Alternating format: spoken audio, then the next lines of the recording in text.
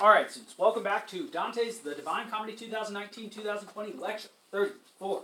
Introductory lecture on Dante's Paradiso, Cantos 18 to 21, the spheres of Jupiter and Saturn slides, 185 to 214. Alright, let's remember where we are. We are in the sixth sphere of heaven, the third sphere of heaven outside the conical shadow of Earth, and therefore it takes shape. This is the temperate star, so-called, though we call it the planet of Jupiter. And recall that the planet of Jupiter is silvery white, like a woman who has returned from blush after having left Mars, which is, of course, red like a blush. And now this star is whitish silver. Recall that the souls did sort of an interesting dance for us at the beginning of this. They formed letters, 35 letters, which is the multiple of 7. Diligite, Justitiam, Qui, Judicatis Terram.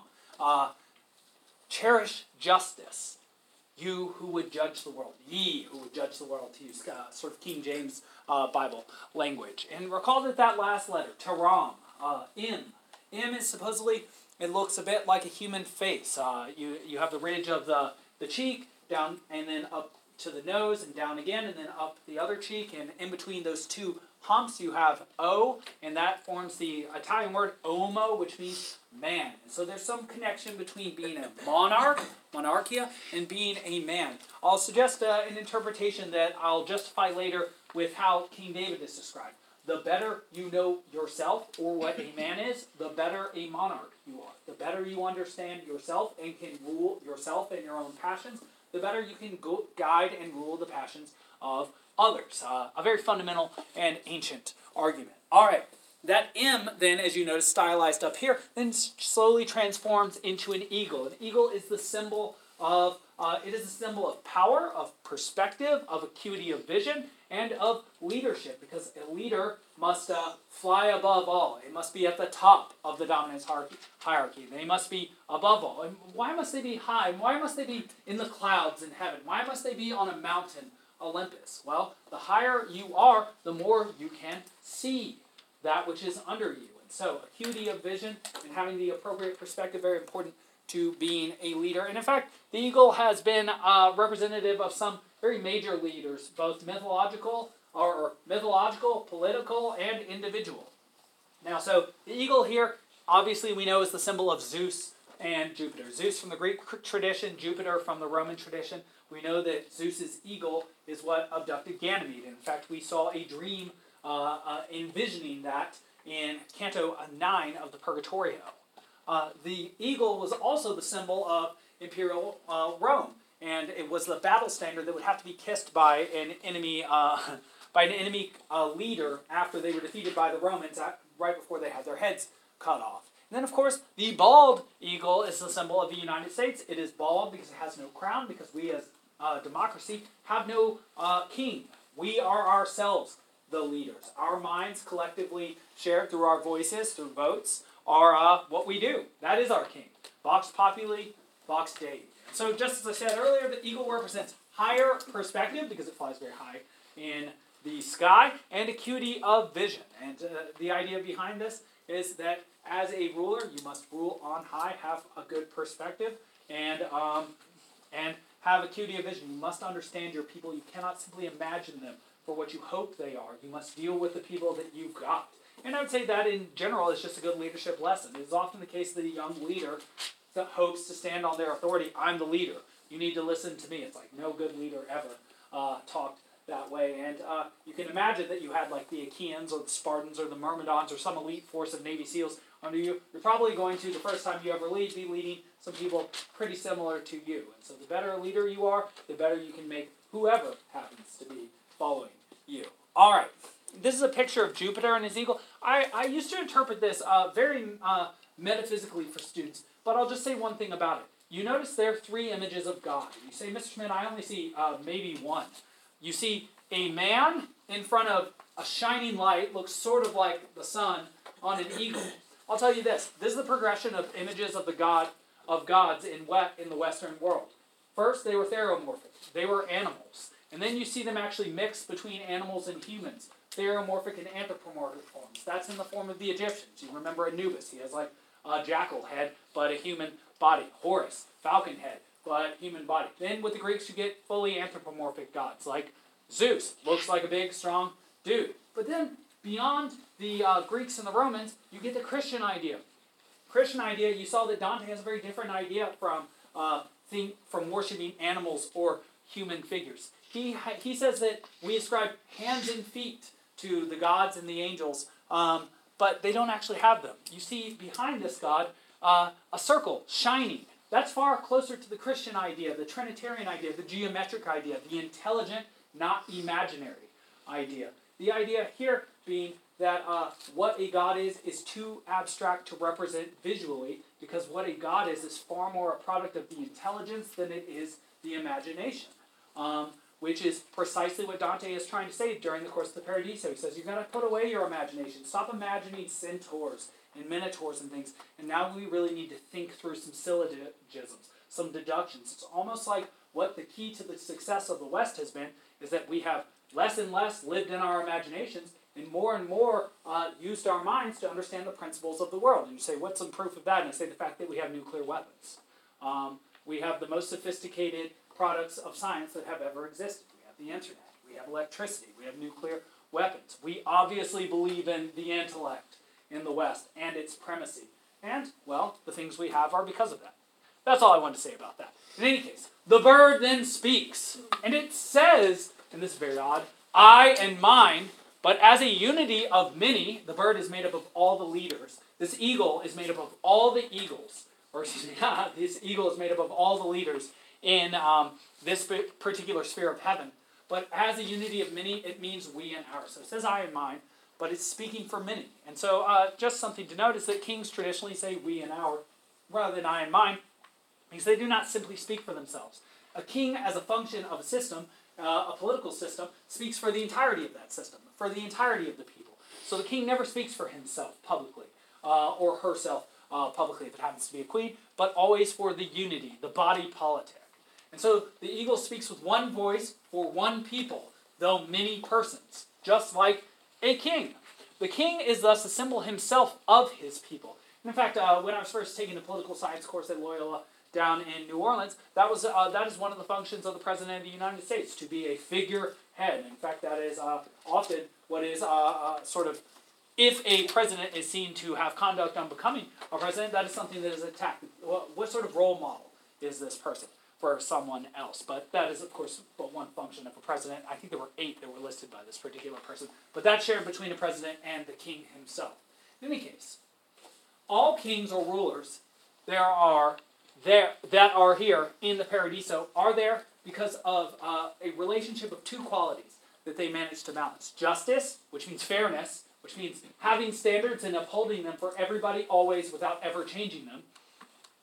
But also mercy, which means making an exception for someone, or for a crime, or for a moment. And so, as a leader, you have to, using your mind, very much balance the idea of maintaining standards, but also showing pity, mercy to people. It is a very difficult standard to maintain. In fact, you may have heard leaders in your own life try and maintain that standard. Exception, if I make an exception for you, I'll have to make an exception for everybody. And you probably thought, that's not true. Then it wouldn't be an exception. It would be a new rule. And so to make an exception for somebody is to show mercy to somebody, is to not subject them to a standard for a moment. And so when to show exceptions and when to maintain a standard, can I tell you when it is appropriate to do one and not the other? No. That's the whole art of governing. That's the whole art of leading individuals. In any case, Dante then asks one of his big-time questions. Is the divine justice mirrored in other realms? That means on earth. And this is an important question because he knows since he went to Mars, the most recent sphere of heaven, that he's going to be exiled. And so obviously he wants to know whether that's just or not. And so the eagle answers to him. And this is actually on the next slide. He who drew with compasses, and notice the geometric language here, compasses. That's what you use to make a circle on your math graph paper. He who drew with compasses, that's God, the boundaries of the world. So boundaries, setting boundaries. Recall that leaders set boundaries in 2 ways. Physical boundaries through actual, what is the word for the boundary of a country? I've forgotten it. Border. The border, yeah, exactly. Yeah, thank you. The frontera. I can say it in a different language, not ours. The border. But also maintaining boundaries between people within the community. What do we call those things? We put them in the Constitution. Laws, right, exactly. And so you have, both of those are intangible. Both of those are set down. Is there such thing as a physical a boundary to a country or a physical law? I guess technically there are like some physics laws, but laws and boundaries generally come from where? Human minds. Human minds. And so understanding how to implement the laws and maintain boundaries is a human endeavor, an intelligence endeavor. In any case, he who drew with compasses the boundaries of the world and within it ordered so much, both hidden and manifest. Okay, so some of these laws are hidden, some of them we can see. His worth could not so mark itself upon the whole of the universe that his word did not remain in its infinite excess. That's a very striking tercet. It almost makes me think that Dante is saying that how God became real is by manifesting himself in the world. That something that is not made real and mixed with matter is not in some way real. I think that might be perhaps going a little bit too far, but there's something very unique, very interesting being said in that tercet. The truth of that you may see by the first of the proud, this is Lucifer, who was the noblest of all creation, but could not wait for the light and fell unripened. So I say here, note the geometric language, drew, compasses, boundaries, ordered. That this is, of course, the sphere of geometry and of maintaining proportion and therefore fairness. All right. And so it appears that every lesser nature, that would be every creature underneath Lucifer, which was the top creature ever made, the noblest, is too small a receptacle for that good which has no end and is its own measure. So apparently nothing that exists can receive all of the infinite goodness that is God.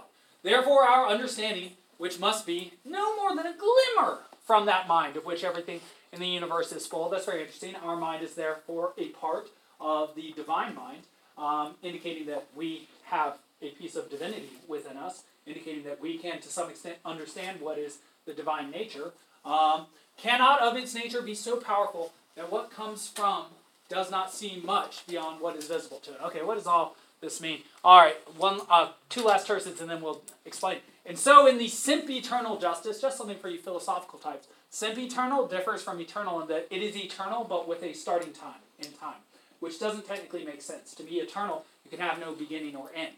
But to be sempiternal means you had a beginning but you will have no end, which is what I imagine young people think they are. In any case, and so in the sempiternal justice, the understanding you have of the world, loses itself as the eye does in the sea. Oh no, we're going to get a very dissatisfying answer here.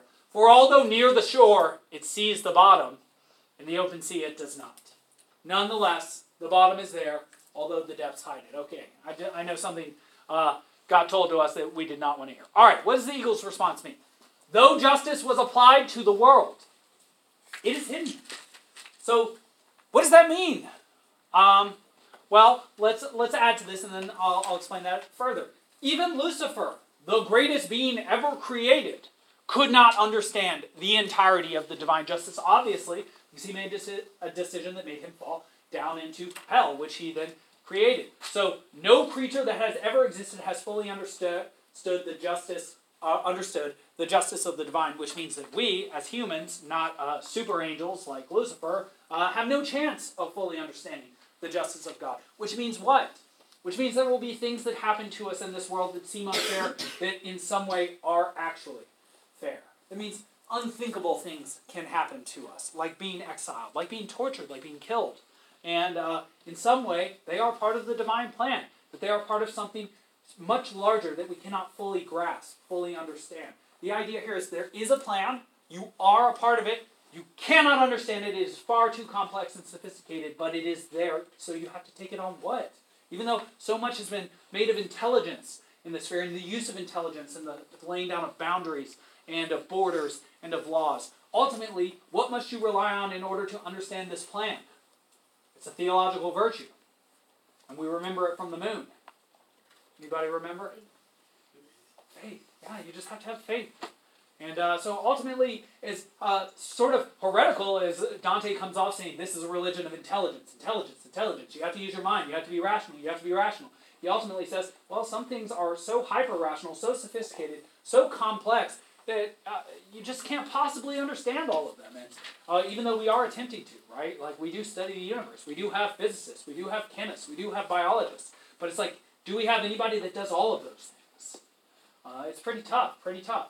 Maybe we'll have a supercomputer Jesus God thing that we all serve at some point that can understand all things in all fairness. But maybe not. Maybe not. I should probably say probably not, but maybe not. Sometimes Ray Kurzweil writing about the future gets me excited about AI. If you've never read him, he's a futurologist. He's very interesting. He'd be down in the Inferno, according to Dante. In any case, therefore justice does exist, but humans cannot fully understand it, according to the eagle, according to Dante the poet. So things which seem unfair happen, like the fall of man. We couldn't have understood the consequences of falling. We'll hear about that from Adam in Canto 26, why man fell. Or Dante's exile. But in reality, they are fair. We just can't see the reason why. And so I guess the idea is you need to have faith there is a reason, or you could at least investigate and try and discover the reason why things happen. Question 2, and so that's the first of, I think, 2 fairly dissatisfying answers. It's like, why does the world seem so unjust? Why does the world seem so unjust if God made it just? And the answer is, it is just, you just can't understand how. Which is an unpleasant answer to receive. I feel like it's that's sort of not answering the question to its fullest extent. That said, question 2 is this. If one has never known Christianity, how can one be judged as evil or bad and condemned to hell? I think that's a fantastic question. It's a question a lot of people have asked before, Christians and non-Christians alike. If there were a place like heaven, and it were a place technically for Christians, and there were people who existed on earth who were not Christians, would they be eternally damned to hell without even having had a chance? It's sort of like a different version of the question of why did the pagans or the ancient Jewish people get consigned to hell even though Christianity did not exist? And here's Dante's attempt at a response. You can tell me whether you think it's satisfying or not. For you said, a man is born upon the banks of the Indus, this is an Indian person, not a Native American, where there is none to tell of Christ and no one to read or write about him. And all his inclination and his actions, as far as human reason sees, are good. So this is a good man who was born in India and has never heard of Christianity. He is without sin in word or deed. He's like a very good man. He dies unbaptized and without faith. Where is the justice in condemning him? Is it his fault if he does not believe? This is like a good prosecutor right here, Dante's being, I would say. And then the response is this. This is how the eagle responds to Dante. Now who are you to set up yourself to judge of matters 1,000 miles away with eyes that can hardly see 9 inches? And so again, the idea is that you have very limited sight as a human. You have very limited insight even into yourself and your own personal situation. Who are you to ask a question about somebody else's personal salvation if you don't even understand the mechanics behind your own personal salvation? Who are you to judge the house of another if you cannot even accurately judge your house? Who are you to judge the political system of another if you cannot accurately judge the political system of yourself? This question is far too large for you, is what the eagle is saying. He says you need a different perspective on it. You might think this is a clever and interesting question, but a much better question is, how can I be a good man? How can you be a good man? How can I rule well where I am? He's sort of saying, like Solomon might have said, that this just is not a great thing to spend your time thinking about. You have far more important things to be focusing on, which I think is satisfying on the one hand. Okay, so maybe our minds are made to deal with smaller questions, not giant questions like these, but also dissatisfying because he's not really, again, giving us a great answer. Like, we want an answer. What is the answer? But I think what he's trying to say is what your best teachers will say when you write something. You're like, this is the proof that God exists, or this is the proof that God doesn't exist. That's often the sort of thing students want to write about. It's like, well, perhaps you need to devote yourself to a much smaller issue where you can actually make some ground. Perhaps that's a more useful thing to do. Certainly, for anyone who tries to be clever, there is a marvelous subject for questioning. And so he's saying, if you're just trying to be clever, you can talk about this. If Scripture were not set there to set you right, so he just says, the Bible tells you about this. So just accept that. It has the truth within it, which is, I would say, also sort of a dissatisfying answer. It's like, where in the Bible? And which part of the Scripture are we supposed to interpret? And what does it say exactly? And yeah, that's what it says. As what I sing is to you, who do not understand it, so is the eternal justice to you mortals. All right, there's the finish. There's the end to the first question right there. Just as we don't understand what it is he's saying to us, so do we as humans not understand the eternal justice of God. Too complicated. Okay. No one has ever climbed to this kingdom without belief in Christ. So you need faith, either before or after he was nailed to the cross. So the idea, he explicitly says it now. He says, you don't get to heaven by reasoning, by deductive logic, by trying to think through these issues. You have to have some faith that there is justice. You have to have some faith that the appropriate people do get to heaven doing the appropriate thing. The idea is that if you have faith that there is a plan, that you will act differently than if you are faithless. And that action itself will be what gets you to where you are going. Which does suggest that there is some value to your contingent will. Because if you have to have faith and then embody it accurately or correctly in order to make it to heaven, your choices do or do not matter. They do matter. And again, with all this Christian imagery and all these fantastic images being shown to us, remember the main theme, the thesis of this story.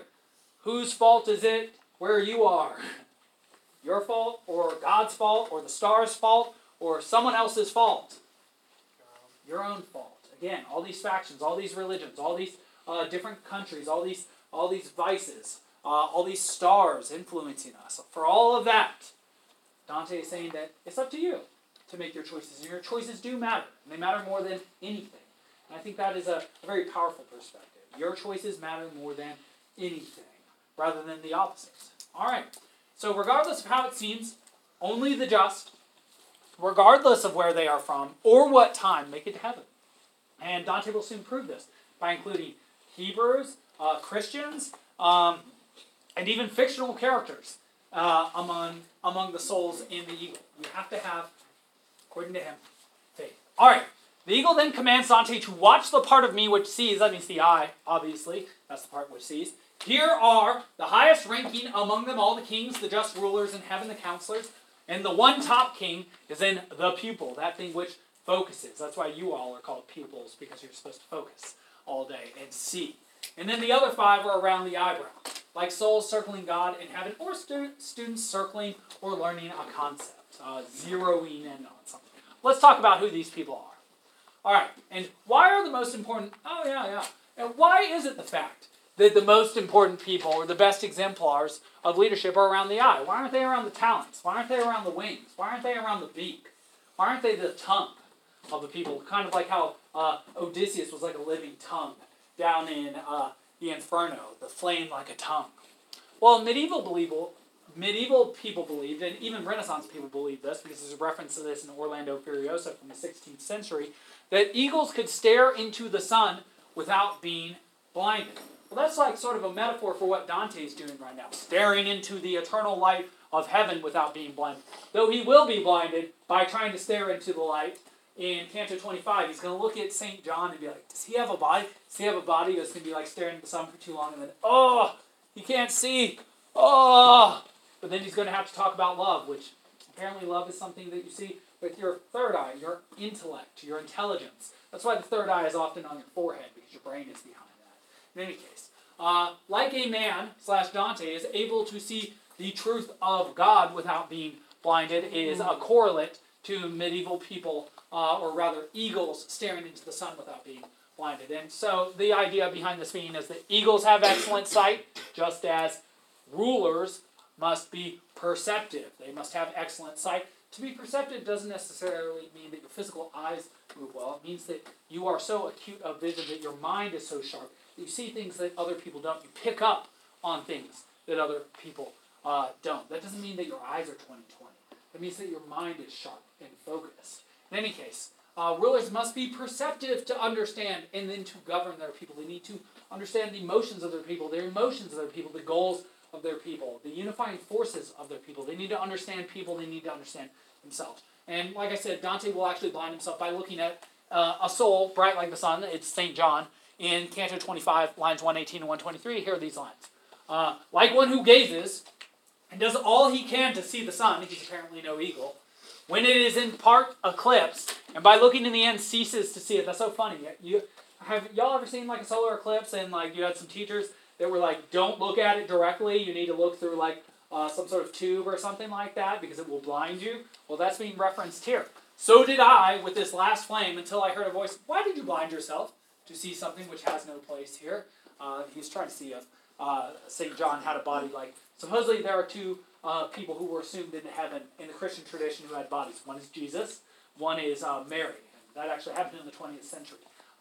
In the Hebrew tradition, there's a guy named Elijah who rode a flaming chariot up to heaven too. So a few figures supposedly got to keep their bodies in heaven. Why that's important is that, remember, all these sort of lights in heaven, they miss their bodies. They wish they had their bodies. And this will come up twice in Canto 25 with St. John's. Or with St. John. Excuse me. St. John's is where I went for graduate school. In any case, leaders must shine a light on their people. See them for who they actually are, and for all the darkness and sin included in their natures and in their actions. King David, who is the pupil of the eye of this eagle, is such a king. And supposedly, he knows the merit of song. I find that such an interesting bit to include in there. Knows the merit of song because he, like Dante, was a poet. He was a singer. He played the lyre, played a harp. And this reminds us also of Odysseus, who was himself a storyteller. He wasn't himself a musician. Achilles was, we know. But Odysseus, you recall, when he was amongst the Phaeacians, he heard 3 stories on the harp, on the lyre, from Demodocus, their singer, including the very famous story of Ares and Aphrodite and their cheating at Hephaestus' expense. Remember that Odysseus gave the pork tenderloin, the finest piece of meat, to the Phaeacian singer. And so it's almost like there's a...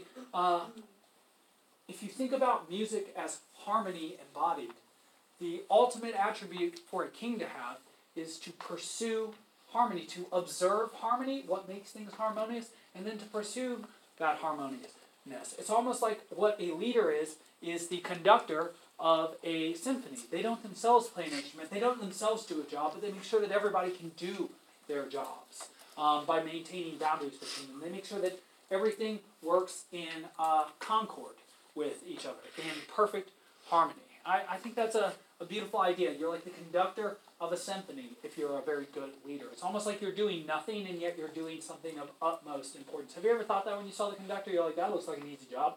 You're not even playing an instrument. You just kind of move your hand a couple times and then you look at this person and then you kind of bow and people clap for you. It's like, yeah, it does sort of look like that. But apparently that's what good leadership is. And I would not disagree with that.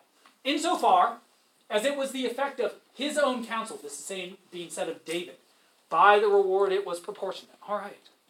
So not only is his eye for music, his eye for harmonious what makes him a good leader, it is, you see, not his force, not his strength, not his power that is the key to his success, but the effect of his own counsel, his counseling other people, his thinking, his advice that he gives. It is his ability to think through solutions that makes him a great leader. His rank comes from his, and I know I've been saying this word a lot, counsel. Like Odysseus, like a good judge, like King Minos, who is down amongst the damned. And so here we see an idea of proportion in judgment, fairness, of setting proper boundaries being what is most important to a king. It's almost like you're hands off, which is why I think the eagle is also an excellent symbol, because the eagle in the sky is something that you can't touch. It's simply something you can see, unless it has to dive bomb and try and attack you, which would probably happen if, like, say, you broke the law. Interesting.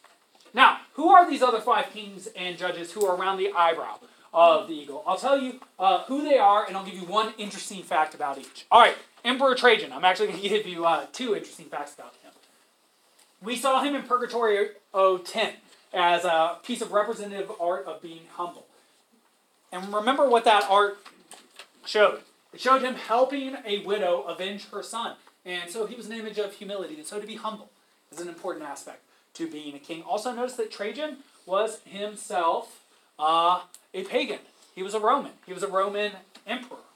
Now, that's very much not Christian. We'll talk about how he made it to heaven in a second. It is probably the most interesting story you'll hear all year. And if you hear a more interesting story, you have a very interesting life. The second guy, King Hezekiah of Judah. That means Jewish. He was an Israelite. Technically, Judah is the southern kingdom, and so he would be technically Jewish, not Israelite. But he had 15 extra years added to his life because he was so just, so fair. 15 years. I wonder if that's supposed to be a metaphor for the better and kinder or fairer you live, the longer you will end up living. In any case, Emperor Constantine. Now, it's so interesting that Emperor Constantine is here. Because we know, from Dante's perspective, that Constantine has made two major errors during his life. 324, he moved the capital of Rome from the city of Rome to Constantinople, moved it east against the path of the heavens. Justinian said, bad thing back in Canto 6 of the Paradiso. Also, we know that in 325, he made the donation of lands to the church, the Western Empire of Rome to the church, and that was a major mistake, and yet still, he makes it up to heaven. The idea that Dante has here is that even though the effects of his actions were terrible, his intentions were good. And so the road to hell truly is paved with good intentions in this case, and yet Constantine makes it to heaven, though he makes the world sort of go to hell. And and here's actually the quote about that. He now knows that the evil derived from his good deed is not hurtful to him, although thereby the world is destroyed. He did a good deed, and yet it resulted in evil, and yet he did not cause that evil because he did not intend the evil. The evil simply happened. Or even if he is the author of something evil, his intent was good. And so again, this is sort of a complicated question. He is not himself punished for what he did, but everybody who lives after him is, and yet he still makes it to heaven. Very broad-minded Dante here, and Constantine is also very interesting here because obviously he was a pagan, he was a Roman emperor, but he converted to Christianity. All right, William II of Hauteville. This is the Norman William II. The only reasons I include him are, well, there are two. His reign was marked equally by acts of piety and justice. He was very faithful, pious. Pious is the word that's used to describe Aeneas. Pious Aeneas. And also just. But that two characters that we've heard about several times, Charles and Frederick, are poor substitutes. That's Charles II, the father of Charles Martel, who we met down in Venus. And then Frederick II, who was the father of Manfred. Remember Frederick II we saw down in Canto 12 amongst the violent and boiling blood tyrants. And his son Manfred we saw amongst the excommunicated or the late repentant by violence. He was himself excommunicated twice. In any case, this William II, much better leader than that Charles II and that Frederick II. And then we see the most interesting character. His name is Ripheus. Ripheus comes from the Aeneid, Book 2. He is one of the characters that fights alongside Aeneas in the battle for Troy and then dies. And it says of him that he was first among the Teucrians, it says Teucrians there, for justice. But the gods thought otherwise. Dis aliter visum. Very famous lines there. But the gods thought otherwise. And yet, it seems that Virgil was wrong. Because apparently the god thought, yes, he was the chief amongst justice, because where is he now, obviously? In heaven. And so, here's a difficult theological question for you. Why is it Ripheus, the fictional character from the mind of Virgil, is in heaven, and yet Virgil is in hell? There's a question I would very much like to talk about in seminar. But the idea is that Ripheus is himself an idea of justice, and so he belongs amongst the just, even though we have very little information about him. Now, a sub-question. How can Trajan, who is a pagan, and Ripheus, who is a pagan, a fictional pagan at that, be in heaven if they were not Christian? Dante wonders. But does not explicitly say, because the eagle reads his mind. Recall that sometimes people will read his mind. And just keep in mind that he, like Glaucus, is a mind amongst a large mind. He is like a drop of water in the ocean right now. And so all his thoughts are totally vulnerable, totally exposed to these other components of this super mind. And so the eagle responds, they did not leave their bodies, as you think, as Gentiles, that means non-Christians, pagans as I often say, but Christians with firm faith in the feet which were to suffer or had suffered. So that's very weird. Somehow Ripheus, a fictional character from the Aeneid, died as a Christian during the sacking of Troy by the Achaeans. Okay, very odd. And the Emperor Trajan, who very much died as a Roman pagan, died somehow with the faith of a Christian. How did that happen? All right, here's the interesting story I promised I would tell you. Pope Gregory, supposedly like a necromancer, which is somebody that summons people from the dead, summoned the Emperor Trajan from the dead in order to baptize him Christian so that he could then die as a Christian. And that is a medieval story that Dante believes and includes in this account here. The idea being that Trajan died a physical death, was raised from the dead, baptized in order to be Christian, then died as a Christian and went to heaven. Isn't that a funny story? That's a pretty weird story. Would you believe that story if I said that? Probably not. In any case, that is the story, and that is why he is in heaven here. Now, son of Rephius, you have to make a slightly more difficult argument for him. The other, by that grace which mounts up from so deep a spring that no eye ever pierced so far as to catch sight of the first wave. This is again talking about the justice of God and how deep it is, how our eyes can only go through the shallows of water but not down into its depths. The ineffability topos there.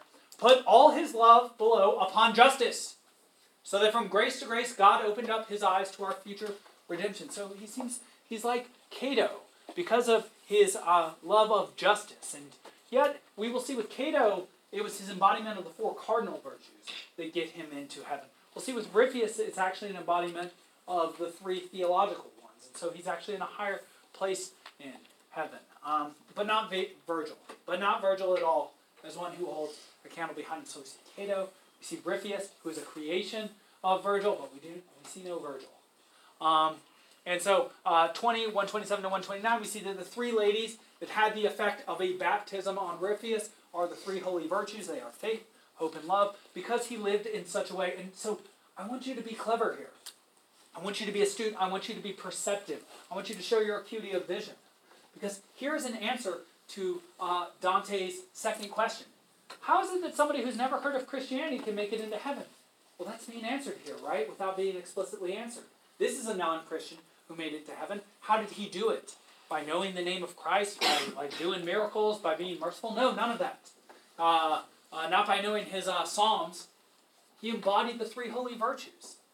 Do you even need to know about a religion called Christianity to be faithful, hopeful, and to show charity to those around you? The idea that Dante has is no. He has an idea that comes from Tertullian, who says, anima naturaliter Christiania. He says the soul is naturally Christian. He says that to act in a Christian way is natural to people. You do not need to hear the Old Testament or anything in it, or the New Testament, in order to act right. You simply need to act on what you think is best. It is literally what Dante is saying, which is perhaps the most egalitarian perspective you can possibly have, because it means that who can get into heaven according to him? Everyone. Even imaginary characters from pagan literature can make it to heaven. And so you just have to act right. And I suppose the debate will start with what is acting right and what is believing the right things. Sure. For instance, sure. I think it's a lot more complicated than it's portrayed here, but it is possible. And so Dante is not being exclusivist, but rather inclusivist here, which, given the fact that he has given a very unique opportunity amongst humans to go to heaven twice, not just once, is, I think, very generous of him. All right, conclusion. With an admonition about predestination and the limitations of human judgment. All right, so we've been asking a lot about contingency and absolute will and how we can have a fate or a destiny and still make our own choices. And again, we're going to have one of those little dissatisfying admonitions. That's warnings. Predestination. Oh, how far away is your root? So underneath the ground, hard to see. From the sight of all those who do not see the primal cause entire. And that's all of us, because we don't see the entirety of creation, of reality, all at once, ever. And you mortals, hold yourselves back from giving judgment, for we, who see God, do not yet know who all the elect are. So apparently the souls in heaven who see much more than we do down on earth because of their much higher eagle-like perspective, even they don't know everybody who's going to make it into heaven, because your choices down on heaven apparently, or down on earth, apparently matter or do not matter. They do matter, right? And this deficiency is sweet to us, because in this good, our own good is refined. And we want whatever is God's will. They say, that's good. We're okay not knowing everything, because we want to see people make the right choices and make it uphill without knowing that they would have beforehand. That gives us great pleasure. I think that's why we watch sports, right? Because you want to see something amazing happen in front of you that you didn't expect. You want to see something unexpected and incredible happen. You'll settle for something unexpected and terrible, but that's not really the thing you usually want to see most. In any case, so to make my limited sight clear, I was given by that divine image this sweet, sweet medicine. Not even the souls in heaven know the whole future. Never think one's fate is absolutely certain. like Brunetto Latini, who thought everything was written in the stars, already set already, so your personal actions and decisions don't matter. And then he concludes the eagle with an analogy of a singer being accompanied by a gifted lutenist. That's somebody who's playing a lute. That's like an oblong ukulele. And so the idea is one of harmony. That the greatest leader is one that how do I say this? Sings in harmony with the person playing a musical instrument. That would be their civilization, their society. Is that what the art of leading is? To promote heavenly harmony or peace. Till next time.